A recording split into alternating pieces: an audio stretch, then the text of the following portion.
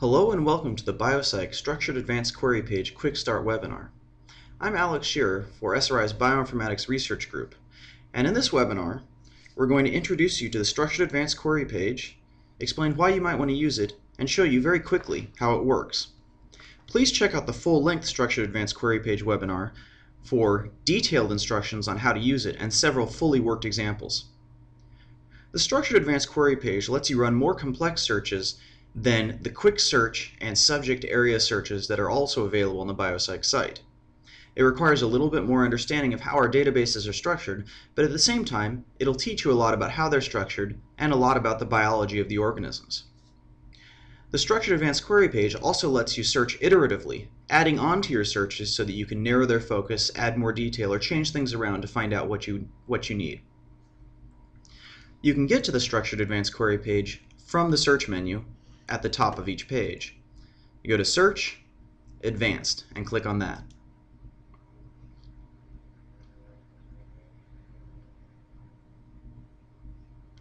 This is the Structured Advanced Query Page. It's broken down into 4 parts based on the parts of putting together and understanding a query. You have the actual query area where you build your query, then you have the area where you select your output, then where you select the output format, and then where you submit. And I want to point out 2 things about the page. One is that you're actually going to see the page restructure itself as we make the query, and 2, when I mouse over something, look in the upper left and you'll see a tooltip explaining what I'm looking at. In this case, explaining the database object that I'm looking at. Now, let's consider an example query. What if I want to look in Metapsych and ask for a list of all the pathways contained in that database? Well, we're going to query Metapsych for pathways. And this brings up an important point. Queries in the Structured Advanced Query Page should read like sentences. They should make sense. So in this case, we query Metapsych for pathways. And down here, we can choose our output. By default, it's set right now to name, reaction list, and taxonomic range. Let's get rid of this third column. And over here, instead of name, instead of reaction list, let's pick synonyms so that we'll get the names and synonyms. That seems like a good thing to know. And down here, we'll click Submit.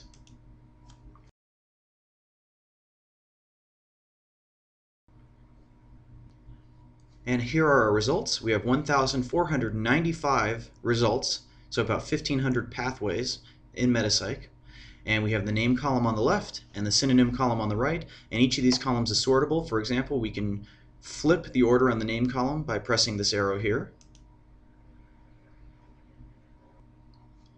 Now what if we want to narrow our search, add some additional conditions? Well, we can do that.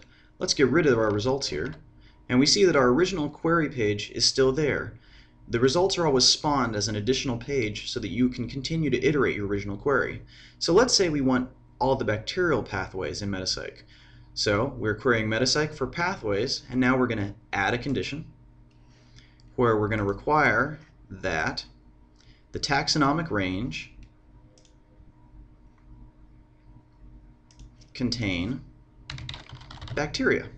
So once again, our query should read like a sentence. Let's look in Metapsych for pathways where the name of the taxonomic range contains bacteria, and submit.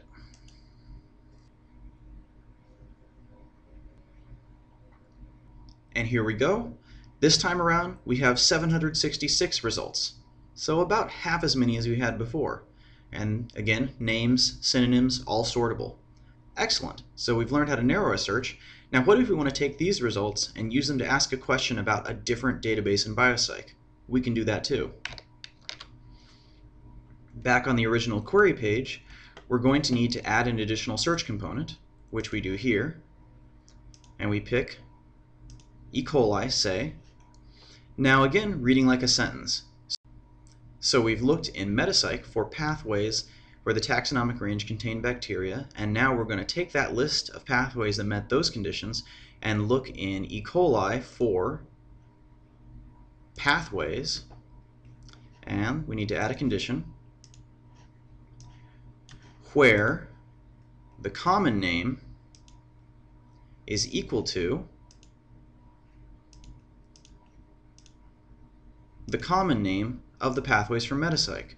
So once again, our whole query is looking in Metapsych for pathways with the taxonomic range of bacteria, and then taking that list of pathways and looking for pathways in EcoCyc with matching common names.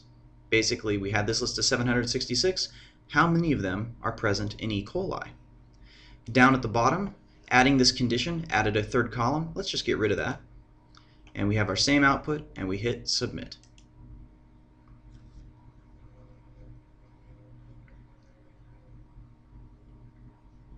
And here we are, 197 results.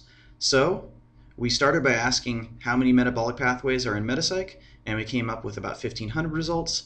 Then we asked how many of them are bacterial, and we got about 760 of them.